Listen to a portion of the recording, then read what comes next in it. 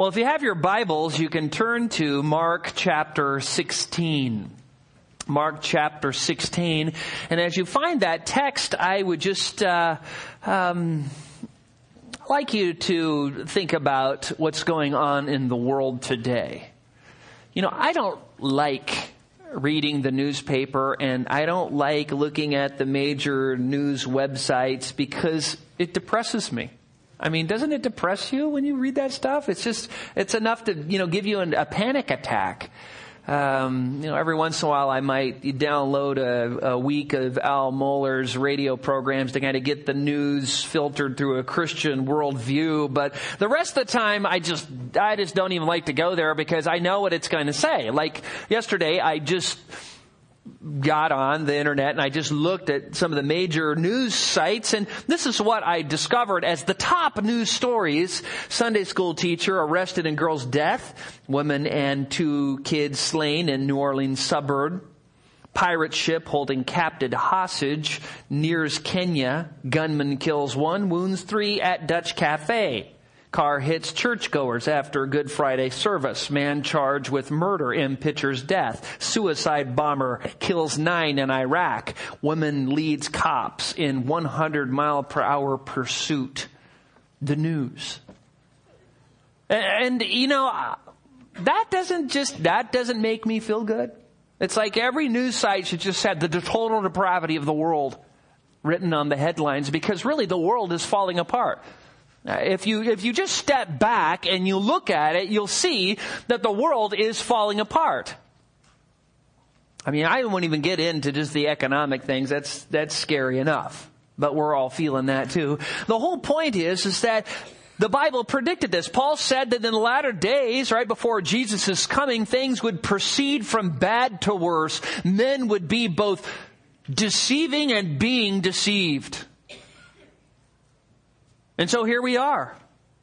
Our country is, in many respects, like the days of Noah, when every intent of man's heart was only evil continuously, or as in the days of Sodom and Gomorrah, where gross immorality just reigns in our country. Not only is it accepted, it is defended, and those who have morals are condemned as being wicked and evil. And so now evil is spoken of as good and good as evil. Atheists, agnostics, evolutionists deny God's existence. Why? So they can sin with a clear conscience. That's why.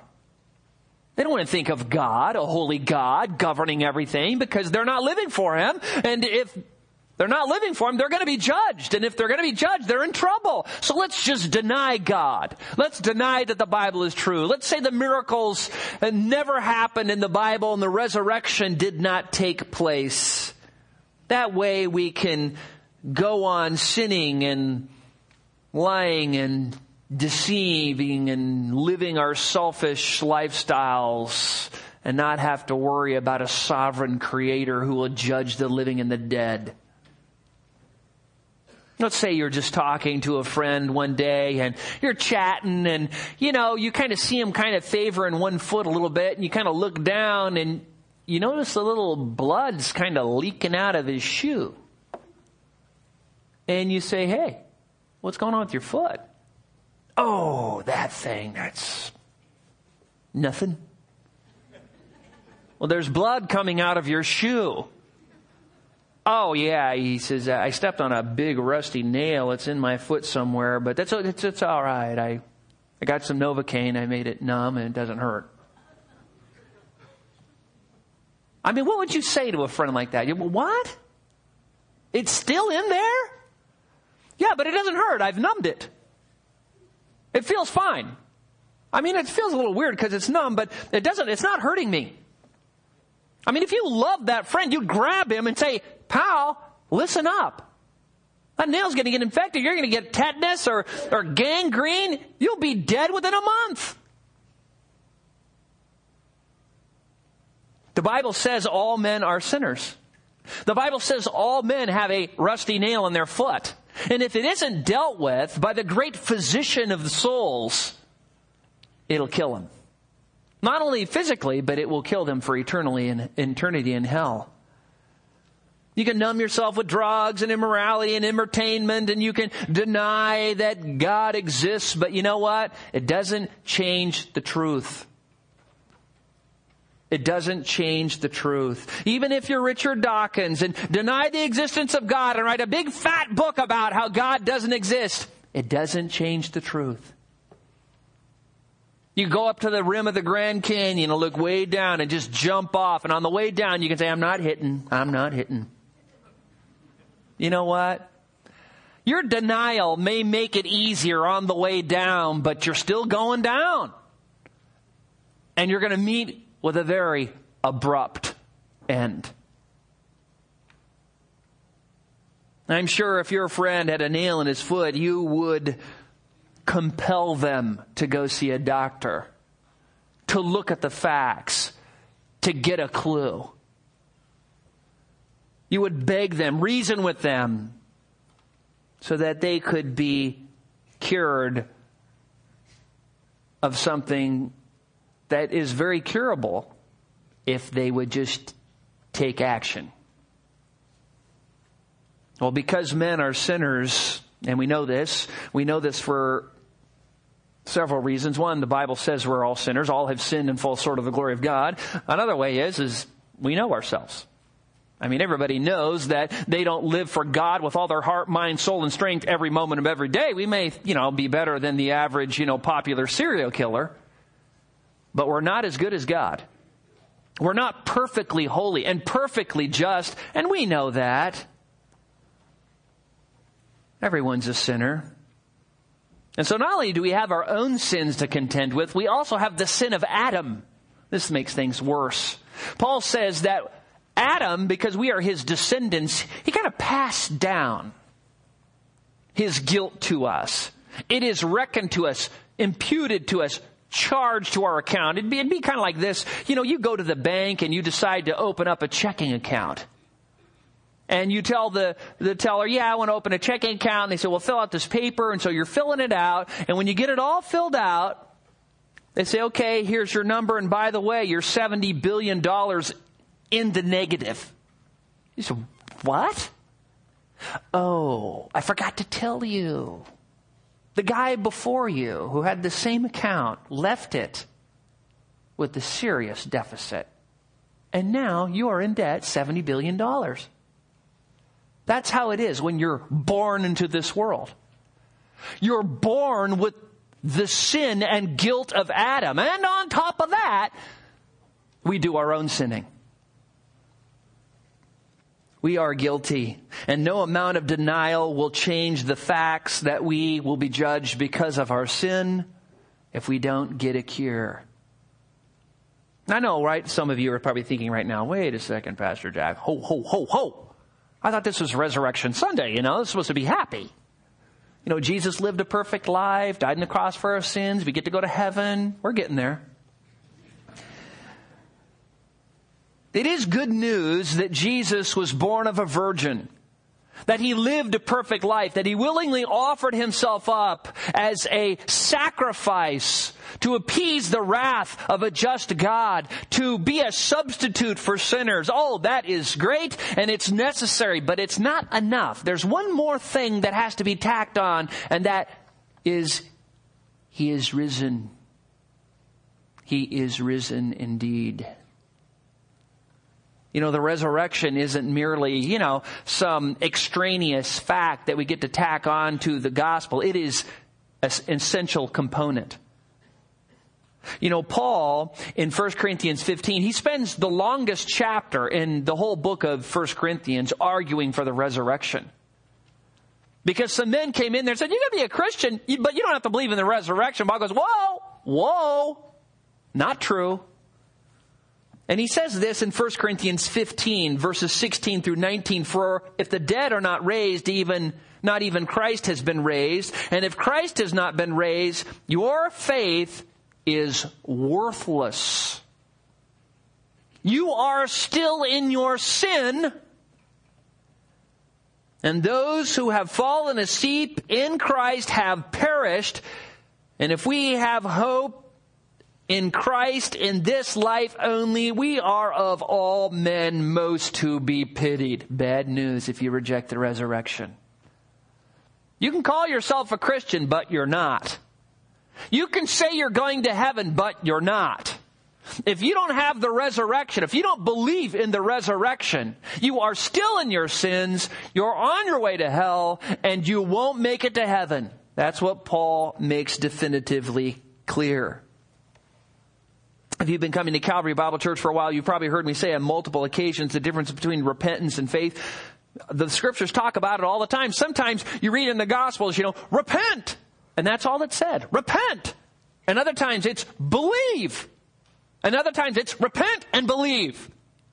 You say, well, what's that? Well, repentance is when you turn from your sin. You let go of whatever you're living for. And faith, believing, is to lay hold of, receive, trust in Christ. So you turn from your idol, whatever that is, and then you lay hold of Christ. So sometimes the scriptures just say, repent, turn from your sin. Other times, receive or believe in Christ. And other times, turn from and believe. All three are used. But there's also this idea of the resurrection. You remember at the beginning of 1 Corinthians 15, before Paul starts that long discussion on the resurrection, remember how he begins? It's very interesting.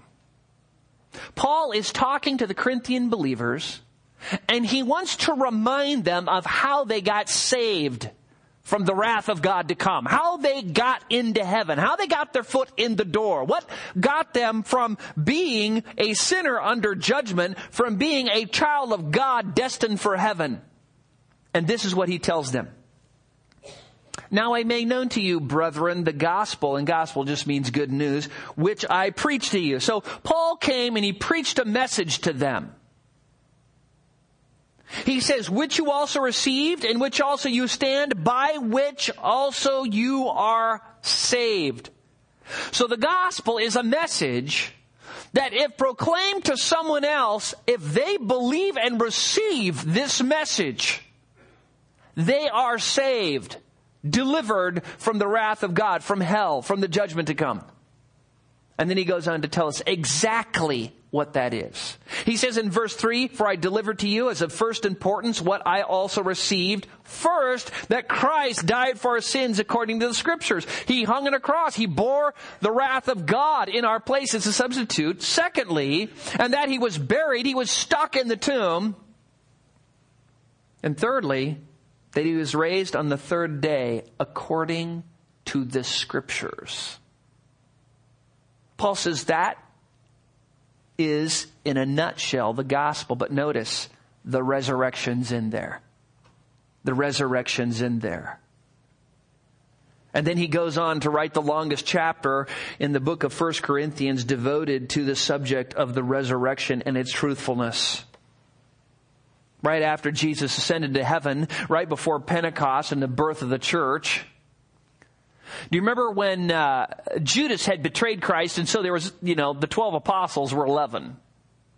And so Peter gathers them together. This is right after Jesus, ascended into heaven, and they're all watching, and the angel appears and says, why do you stand looking up into heaven? That's such a funny statement. It's like, well, we're not usually used to people rising up into the clouds. It's not, It's scary to see somebody go up there. So that's why we're gawking. The angel's going, oh yeah, that's right. I guess it's pretty easy for me. I do that all the time. But for you, I guess it's a new thing. Okay.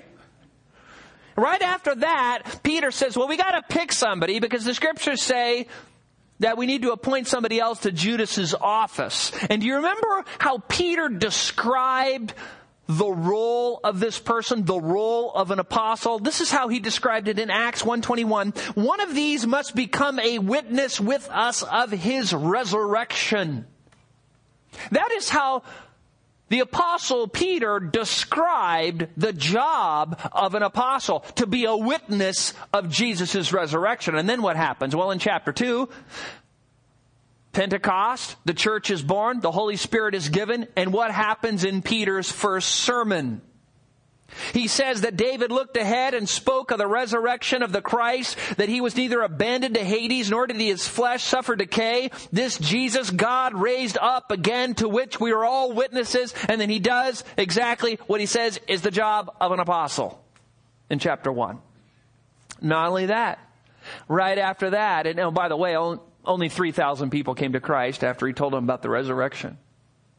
They believed in the resurrection and they were saved. 3,000 Jews, over 3,000. Then, of course, John and Peter are up on the Temple Mount, and they are causing huge problems. Why? Because they're preaching the resurrection of Jesus. And this is the one that the religious leaders who were in charge of the Temple Mount, it's kind of their turf. They are the ones who conspired together to get rid of Jesus and to make sure that Jesus' body was guarded so that there would be no deception about his rising from the dead. Now you've got Peter and John standing in the Temple Mount boldly proclaiming Jesus' resurrection. And they're a little bit upset. It says they were teaching the people and proclaiming in Jesus the resurrection from the dead. And so they're arrested, and Luke goes on to say, and with great power, the apostles were giving testimony to the resurrection of the Lord Jesus, and abundant grace was upon all of them. This was not unique to Peter either. I mean, you can go, the second half of Acts talks about Paul and his ministry. In Acts chapter 17, verse 18, Paul standing before the Epicurean and Stoic philosophers. Now, probably one of the hardest groups to witness to are educated people. These guys were think tank type guys. Now, these guys were the mental, philosophers and idea crunchers of the day. And so what does Paul do? Does he go to them and go, I've got something to tell you. It may sound a little strange to you. It's probably way out there. But I just want you to know that Jesus rose from the dead? That's not what he does. He stands up in front of them and says, I want you to know something. Jesus Christ, the Nazarene, died and rose again. There's none of this cowering. Then he's standing in the Areopagus, which is the council of the heads of all the mental giants. It's kind of like, where all the great thinkers of the great universities gather together to philosophize and talk about the issues of the day. This was intimidating stuff. And so what happens? Paul preaches the resurrection to them. And even though they scoff at him, even though they make fun of him, some believe. And then later on in Acts chapter 24, verses 15 and 21, Paul is standing before Felix. And what does he preach? The resurrection. The resurrection. You're thinking, man, people don't rise from the dead. Paul, don't just go in there and tell them that Jesus rose from the dead. You'll scare away your converts. No, it's the only way to get them saved. They have to believe in the resurrection. If they don't believe in the resurrection, you can't go to heaven. So the first thing he does is go, here's something. If you can buy this, you get in. Resurrection. Later in Acts chapter 26, verse 23, Paul stood before Festus and King Agrippa, and he boldly proclaimed the resurrection. Imagine that. And Festus says in a loud voice, Paul, you are out of your mind. Your great learning has driven you mad. And then listen to what Paul says to Festus. I am not out of my mind, most excellent Festus, but I utter words of sober truth, for the king knows about these matters, and I speak to him also with confidence, since I am persuaded that none of these things escape his notice, for this has not been done in a corner, end quote. Paul says, listen, I'm not mad, you're mad, is what he was saying, for not believing. And he says, King Agrippa, you know I'm telling the truth. I mean, Jesus didn't say, okay, this is what's going to happen. I'm going to raise from the dead, and no one's going to know about it. No, it was the message. The women saw it. The apostles saw it. The angels declared it. They saw Jesus. More than 500 other of the brethren had Christ appear to them. It was no secret. Paul says it's not done in a corner. What's amazing is the Jewish historian Josephus. Now, Josephus wasn't a believer. He wasn't a Christian. He was just kind of a run-of-the-mill Jew. He wasn't even a Jewish leader. Wrote this in his Antiquities. He's living at that time, book 18, chapter 3, section 63. He says, quote, "Now there was about this time Jesus a wise man, if it be lawful to call him a man, for he was a doer of wonderful works, a teacher of such men as receive the truth with pleasure. He drew over to him both many of the Jews and many of the Gentiles. He was the Christ. And when Pilate, at the suggestion of the principal men among us, had condemned him to the cross, those that loved him at first did not forsake him, for he appeared to them alive again the third day."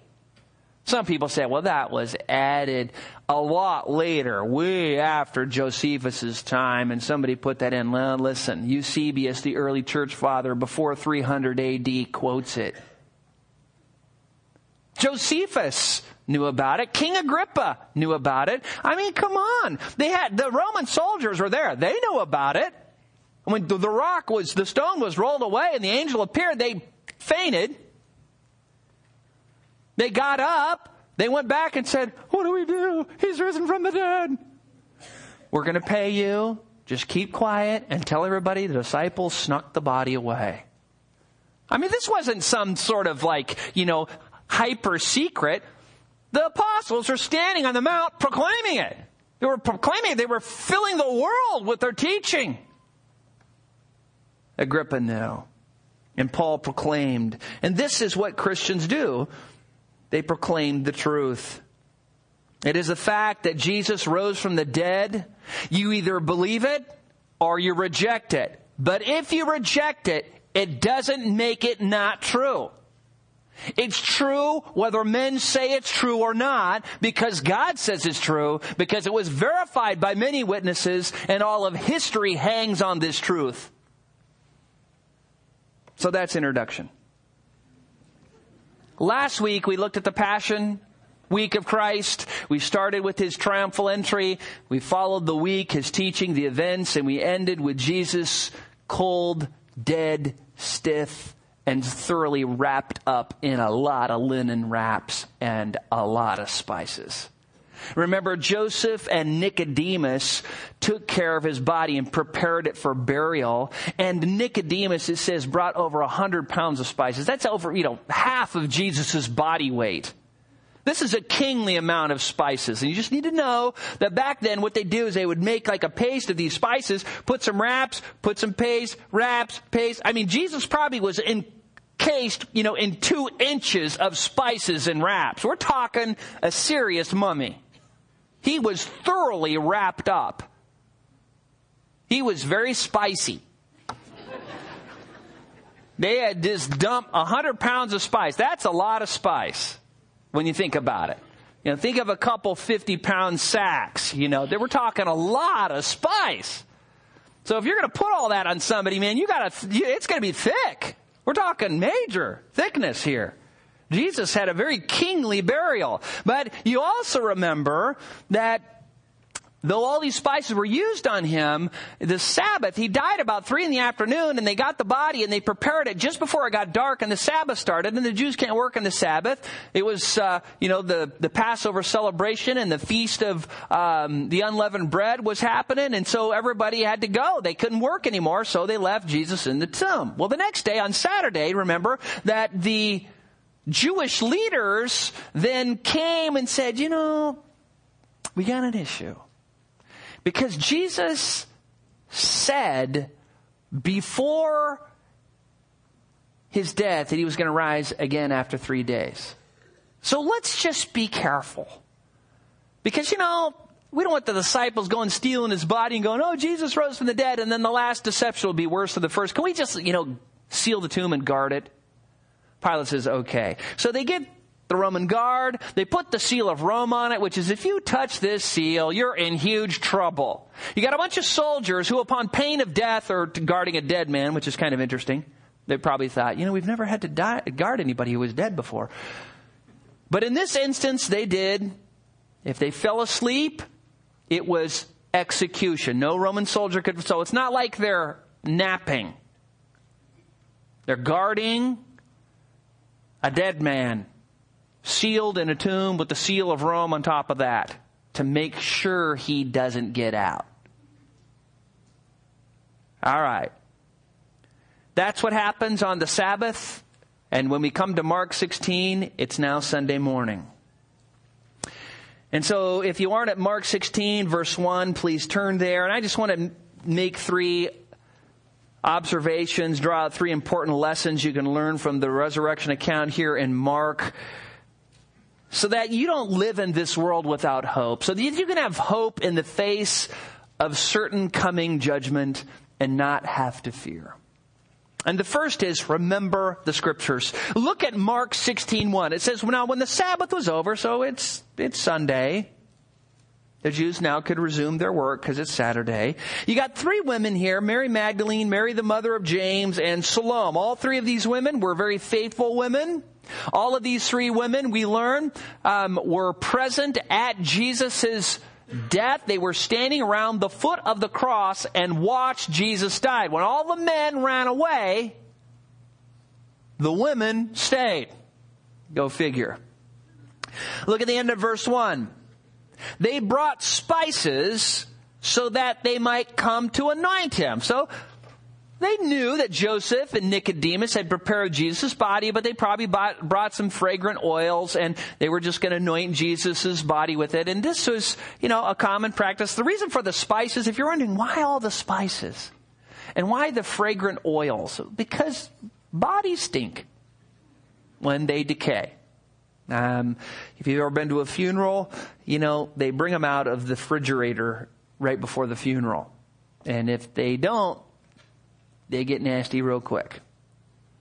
And so it was just kind of to mask the stink in the tomb.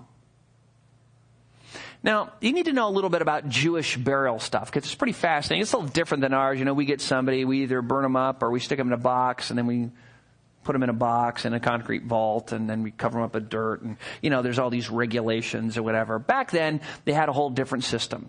They would usually carve a tomb out of solid rock, and they would first carve the entrance, and the entrance would be small, maybe 2 to 3 feet tall. So we're talking about a short little tunnel. Somebody like me would have a very difficult. I'd have to crawl on my hands and knees to get in there. We're talking about a short little entryway, a little tunnel that would lead into this burial chamber that was maybe about 8 feet by 8 feet, and it was just a room, and it would be taller, so you could stand up in there. At least short people could.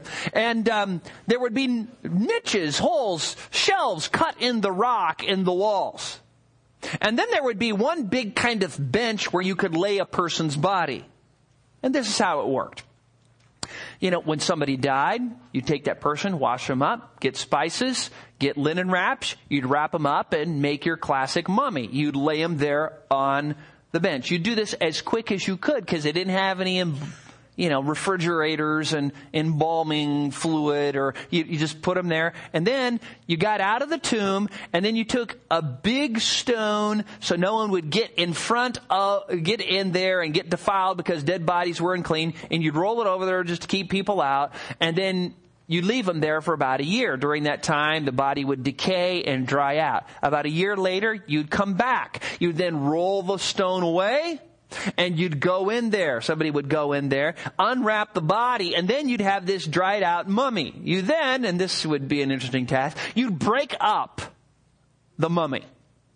And you'd stick it into a box that was about 3 feet long, about 15 inches deep and 15 inches high. It was called an ossuary box. You then put the bones of the person in the box. Then you put the lid on the box, and maybe it'd have their name on it, Uncle Bob. And then you would take the ossuary box, and then you would stick it into the shelf, and now you'd have a box. Well, your whole family could then be buried in this tomb because you'd keep adding the different boxes of bones of the different people in your family. So, after a long time, you might have, several generations of people in there that have died and been put. So that's what's going on here.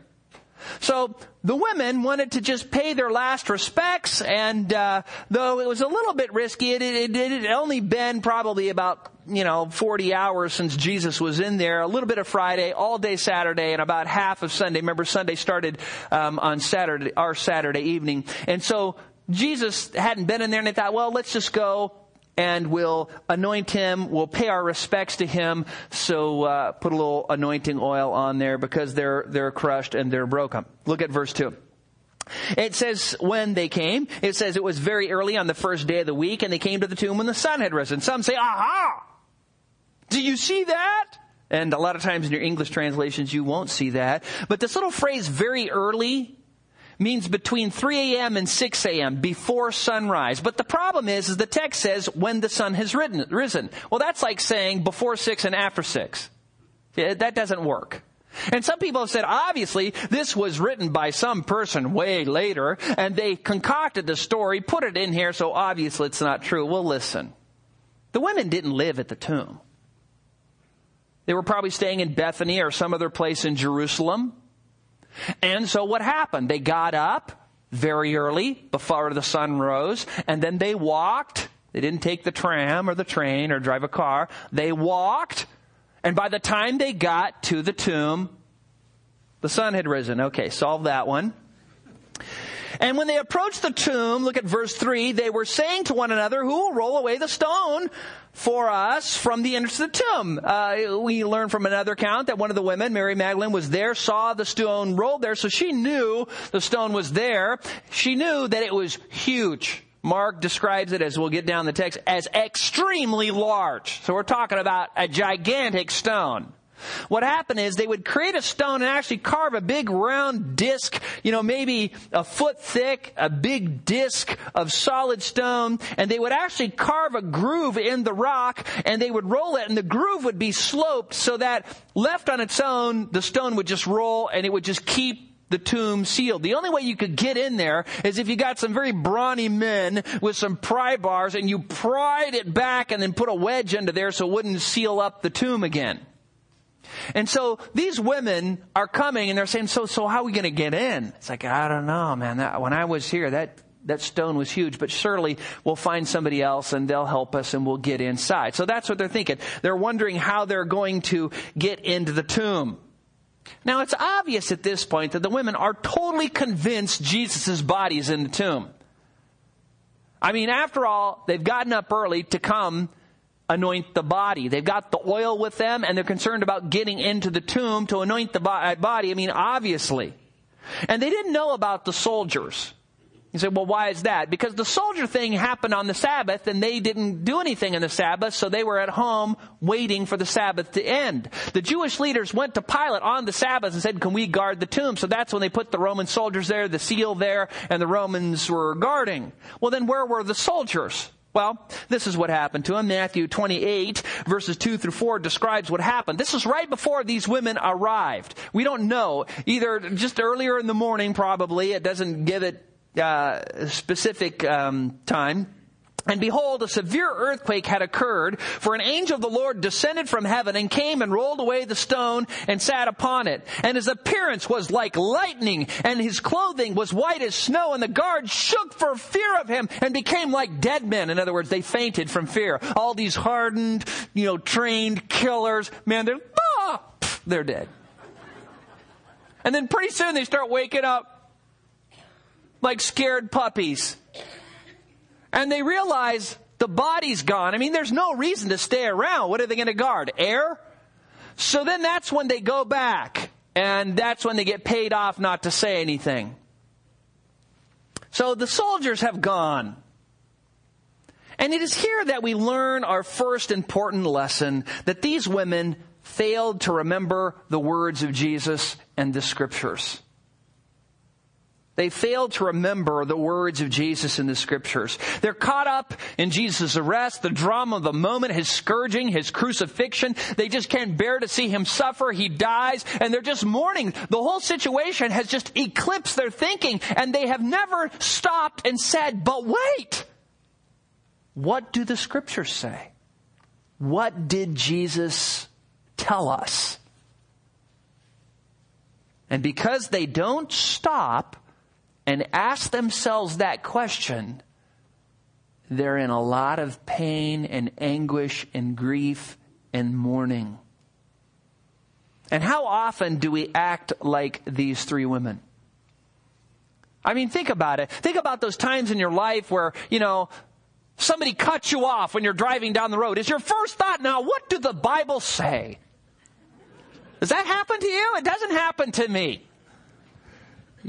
All of a sudden, rage comes up or something, A lot of times our first reaction when trials happen is a bad one.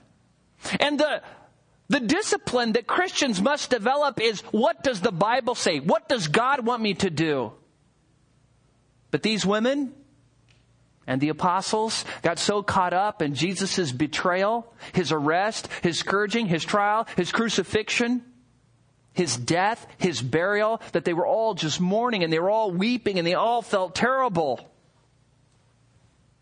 Do you remember in Genesis 22 when God said, Abraham, I want you to go kill your son? You remember that? Think about that.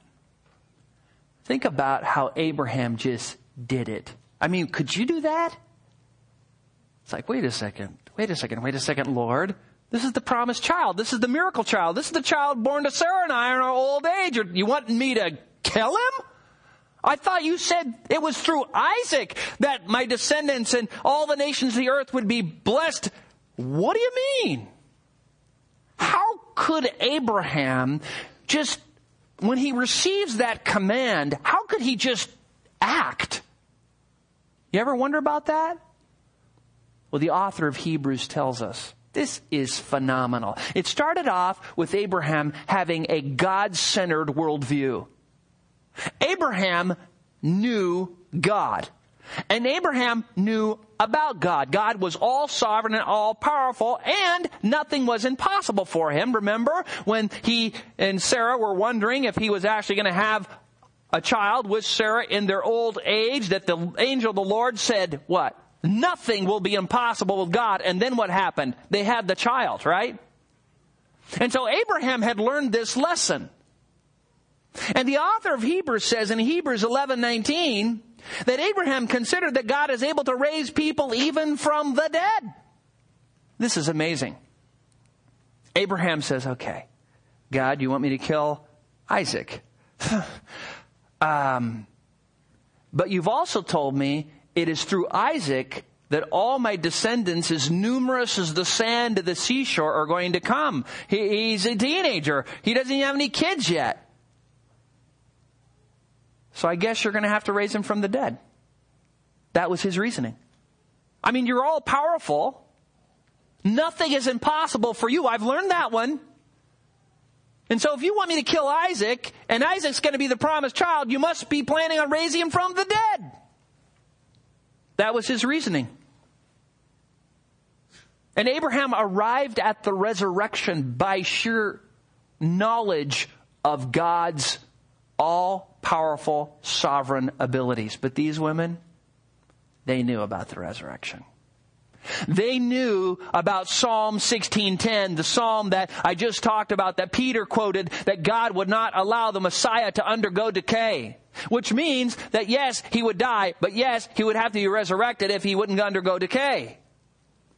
Not only that, these three women lived with Jesus, followed Jesus during his ministry, and Jesus predicted that he was going to die and be raised again 8 times that we know of recorded in the Scriptures. Think about that. Very subtle things like, I want you to know, I'm going to go to Jerusalem. There be handed over to the religious leaders. They are going to crucify me, and I will be buried and raised again on the 3rd day. Subtle things like that. Over and over again. They We're told that. And what's amazing is for some reason, they just couldn't accept it. They couldn't believe how Jesus was going to die. That they must have thought, this must be metaphorical. This must be symbolic of something. Surely he can't be dying. Surely he can't be resurrected. He's the Lord. He's the Messiah. He's the guy doing the miracles. He's the guy who's going to rule and reign for Jerusalem. Well, that just doesn't work with us. John tells us in John chapter 20, verse 9, for as yet they did not understand the scriptures that he must rise again from the dead. They just didn't understand. They just couldn't do it.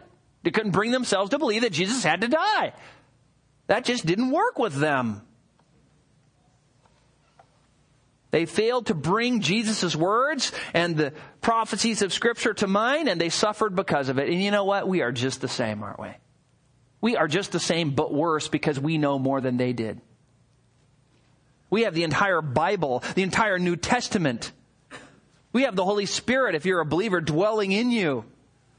But sometimes we have our own little self-sufficiency. We get caught up in our own thing. We turn to ourselves. We get caught up in our, distracted by our circumstances. And then we don't stop and say, what does God say? What does God say about this? What is God's will concerning this? I mean, think of how different things would have been if Peter or John, let's say, one of the leaders among the 12, stopped, thought about the scriptures, and after Jesus was crucified and died, John stands up and goes, this is going to be so great, guys. Jesus told us 8 different times after 3 days he was going to rise again. That means Sunday. He's coming up on Sunday.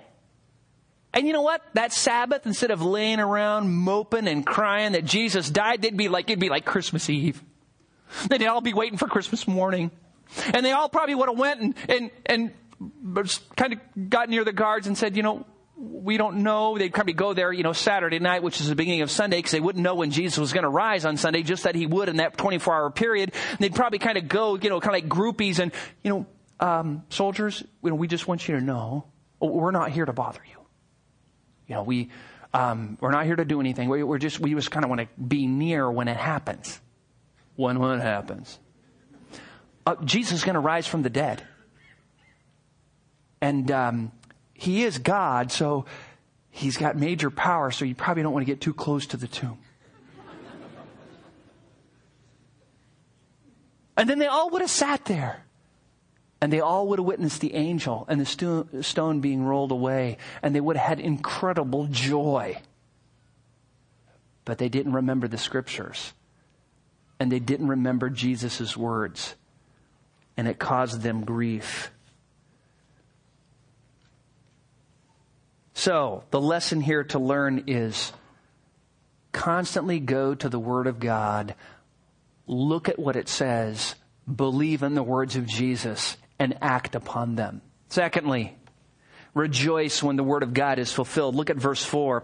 Looking up, they saw that the stone had been rolled away, although it was extremely large. I like this. Extremely large. This thing, man, was a monolith. This was gigantic. This was no 3-woman stone. And we were talking probably several tons of rock in the form of a big disc stuck in a sloped groove guarding the entrance of the tomb. And it was rolled out of the way. Though it was extremely large. So now the problem's solved. We don't have to find somebody to roll away the stone. It's already rolled away. But why? Look at verse 5. And entering the tomb, they saw a young man sitting at the right wearing a white robe, and they were amazed. Now picture this in your mind. You come to the tomb, you're one of the women, you see this little entrance, it's kind of dark in there. You think, oh, the stone's gone. And so you kind of hunker down like this, and maybe you're even on your hands and knees, and you're crawling in one after another. You're going into this tomb, and what do you expect to find in there? A body. You don't expect anybody in the tomb. I mean, who hangs around a tomb? And it's kind of creepy anyways, a dead person's in there. And you're just going to go in there, do some oil, hopefully your eyes are going to adjust when, after you're in there a while and a little bit of light coming into that entrance is going to illuminate the inner chamber and your eyes will adjust. But when you get in there, there's an angel in there. That's who this young man is. An angel.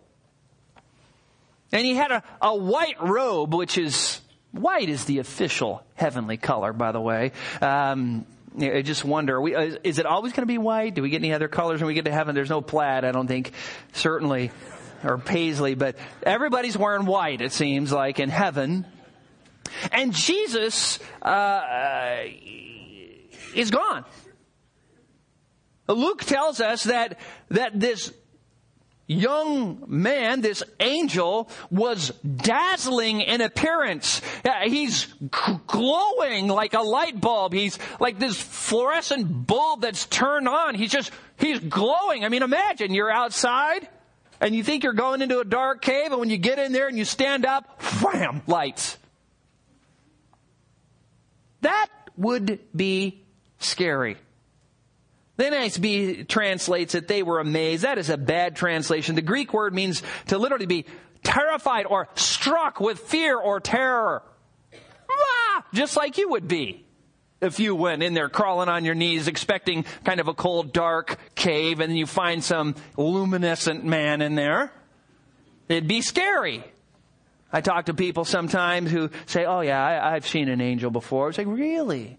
Oh yeah, I was shaving and I was driving, I was this, I was that. Yeah, I saw an angel. Really? And then what happened?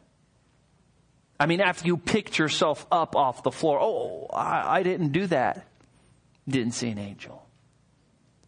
The first words that angels always say to everybody when they appear is, do not be afraid. Why? They're scary, man. They're scary. Major scary. They're of a different world. They're alien to our world, to our realm of existence, the physical realm. We don't see angels. And so when you do see angels, it is scary. So every single time they say, do not be terrified. And that's exactly what this angel says. Do not be amazed. Same word, terrified, struck with fear. You are looking for Jesus the Nazarene who has been crucified. He has risen and is not here. Behold, here is the place where they laid him. And Mark doesn't give us a lot of detail, but John tells us in John chapter 20, verses 3 through 7, that all the linen wrappings were there. And not only that, but that the face cloth, that's the piece they put over Jesus' face before they mummied him up, that face cloth was actually rolled up and laid aside neatly. Now, you just got to stop and think about this. Who did that? Who did that? I mean, think about the Jewish leader's story. Here the Roman guard is up there. They've got their shields and their swords and their dagger and their armor. And upon pain of death, they're guarding the tomb. The apostles, stealthy, sneak by. Very carefully, they pry off the seal so no one hears. And while the guards are just pointing in the other direction, they roll the stone away as quiet as a mouse. Maybe they put some down. Who knows? They move it away. They put a rock underneath there. The guards don't even notice. They're just like 3 or 4 feet right behind them. 11 of them. And so they slink into the tomb. And then they see Jesus' body. And what do? Let's spend an hour and unwrap it. That just doesn't make sense. Who would do that? No one would do that. Yet that's what John tells us happened. So the question is, who unwrapped him? Well, I was thinking about this. I thought, well, there's some possibilities. Maybe, Jesus kind of did the Hercules thing, was resurrected, kind of broke loose from all his spices and wraps. Maybe he kind of, just kind of translated out of the cocoon of all those spices and wraps, and then he himself just unwrapped the cocoon so everybody could see that there was nothing in it, and saw the face cloth and kind of folded it up and rolled it up and laid it aside. Or maybe the angel said, you know what? He's going to be resurrecting pretty soon. Let's get him unwrapped. They unwrapped him, rolled up the face cloth, and Jesus was there and he came to life, and that was it. And you know what? We get to heaven, we're going to find out. I'm going to ask. We can all ask. I don't know. But it's pretty fascinating to think about. The wrappings were there. He was unwrapped by somebody. Jesus did it, or the angels did it, but one of those two people did it. Now, there's some other lessons that we need to find here, one particular that I want to show you. And that is this, that we need to rejoice when God's word is fulfilled. You know, these women, okay, we'll just excuse them and say, okay, they were traumatized, they were distracted, it was brutal to see Jesus killed, I'm sure it was grieving. Even if they believed in the resurrection implicitly, it was still hard to see Jesus die, be crucified, and buried. But Jesus did tell them this wildly amazing thing, at least 8 times that we know of, that he was going to be resurrected. It's kind of a hard thing to forget. And you know, no one had ever predicted their death before, and by whom they would die, and the way they would die, and then their own self-resurrection after 3 days. It's not some, thing you forget. If somebody tells you 8 times over the course of several months or whatever. But even when God sends the angel and verbally declares to them Jesus' resurrection, the women fail to rejoice. Now, we need to be gracious to these women. Jesus had suffered. They loved him deeply. It was traumatizing. We'll just say that, we'll just give them a total pass. But I think we need to just kind of look at their failure and receive the rebuke to our own souls when we fail to give Jesus praise and to glorify him and to worship him and to rejoice when he fulfills his word. The resurrection is so amazing. And we need to have a hearty response. He is risen. He is risen indeed. We're not going to cower in front of people. So many times, we get out there, some college professor with a bunch of string of PhDs as their posthole diggers tries to say, the resurrection never happened. We need to look that person and say, I pity your poor deceived soul. That is such a foolish statement. He is risen. He is risen indeed. It's none of this cowering. And we need to rejoice in this as Christians. We need to praise God that he's risen. And not be like these women who we learn in verse 8 that they were terrified and ran away. Eventually they got their act together, but they didn't respond correctly. They had the scriptures. They had Jesus' own testimony. They had the verbiage of the glowing man. They wouldn't rejoice. And listen, the resurrection is important. The resurrection proves that Jesus had not sinned. That's why death had no power over him. The resurrection proves that God accepted Jesus' sacrifice on our behalf as his substitute. The resurrection proves that Jesus is a living Savior, not a dead one. The resurrection proves that he is a ruling Savior. The resurrection proves that Jesus is able to save others from death. The resurrection proves that he is able to resurrect others as he resurrected himself. And the resurrection gives us plenty of reason to rejoice, and we need to rejoice. That's why we sing, up from the grave he arose with a mighty triumph over his foes. He arose forever from the dark domain and lives forever with the saints to reign. He arose. There you go. That's the praise God part. Christ arose. Let the world deny God and the truth of the Bible and the resurrection, but let Christians rejoice over it. Let's not all go all out on Halloween and Christmas and Thanksgiving and then just throw a couple crumbs to Easter. Man, Easter's the big day for Christians. The resurrection Sunday is when it happens. That's when Christ arose. Hallelujah, Christ arose, because it was then he secured for us our salvation by proof, being raised from the dead. So let's not run away in fear like the 3 women in our text, but rejoice that God has fulfilled what he promised. And third, run and tell others. Look at verse 7. But go, he says, tell his disciples and Peter, he is going ahead of you to Galilee. There you will see him again, just as he told you. Here we have a command, go, and another infallible promise, you're going to see him again. I love this right here. It's so good. It just begs me to preach a whole sermon on this, but just honorable mention. The angel receiving instructions from the Lord says, go tell the disciples and Peter. Peter's the one who, after he had said twice, I will never deny you, I will lay down my life for you, then denied him 3 times to save his skin and wept like a baby. Peter had issues. Peter was proud. He was hard-headed. He was stubborn. He was opinionated. And God knew that he needed to be humbled. And so God knows how to humble us. And some of you are going, no kidding. No kidding. He's working on me, man, and it hurts. God uses big sticks. And so when he says, listen, and this is what's interesting about it. Not only is that word and Peter an encouragement to Peter, but it's also another whop to humble him. Why?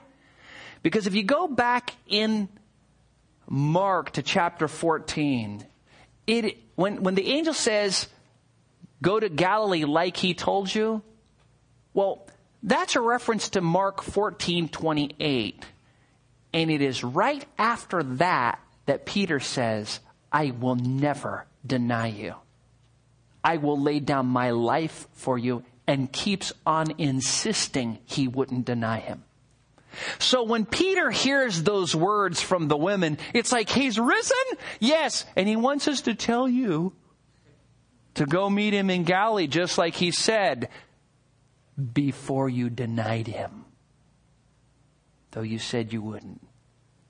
Oh. You know, we are all proud to varying degrees, but we're all proud sinners. And I think we can all relate to Peter because we've all just kind of made little proud statements and assertions and trusted in our own will and our own might and been stubborn and been obstinate and been whatever, just like Peter. But you know what? God hadn't fixed Peter yet. He was just getting started on him. God wanted to use Peter to help build his church, but I'm telling you, Peter was far from humble yet. Wounded? Yes. Humble to a degree? Yes. Ready for ministry? No. No. Do you remember what happened? They go to Galilee, just like Jesus told them, just like the angel told them Jesus told them. And they go there, and they're supposed to wait for what? For Jesus to appear. Peter gets impatient. His pride takes over. He thinks he knows better than the angel. He knows better than Jesus. So he says, all right, I've had enough. Let's go fishing. Who's with me? And since he's the leader of the 12, he gets 6 of the other apostles to go fishing with him and disobey the Lord. So they go out. They fish all night. They don't catch anything all night. They're coming back into the shore. And as they're coming back into the shore, they look on the shore, and there's a guy there on the shore, and he's got a fire going. He's cooking some fish. And the guy says, hey, why don't you throw over your nets one more time? See what you get. And they think, all right. And they do, and they catch a great quantity of fish. And the moment that happens, Peter gets a clue. Oh, this must have been painful for him. Because 3 years previous, when Jesus said, follow me, Peter said, okay, and followed him for a couple days. And then what did he do? He went back to fishing. And then what did Jesus do? They didn't catch anything all night. So he appears on the shore and he says what? Cast over your nets. And when they do, they enclose a great quantity of fish. And then Peter is so broken, he says, Lord, okay. And he follows Jesus for 3 years. Now what has Peter done? The same thing. So what does Jesus do? The same miracle. Ow. And Peter then, as soon as he sees the fish, goes, uh-oh, deja vu. This is what happened. And so he leaps into the sea. He then swims to shore, and he probably like, a puppy with his ears back like, hi, Lord. It's me again. Second time. And pretty soon all the apostles are there and they're all surrounding Jesus. And Jesus has his fire and he's cooking some fish and some rocks. And in front of all the others, he says, Simon, son of John, do you love me more than these fishies? And he said to him, yes, Lord, you know that I love you. Now what's interesting is Jesus uses the term, do you love me unconditionally more than these fish? And Peter says, Lord, you know I like you a lot. He can't say, I love you unconditionally. I mean, he just disobeyed him, right? Then he said to him, tend my lambs. And he said to him a second time, Simon, son of John, do you love me? Double ouch. I mean, everybody's watching going, yeah, Peter.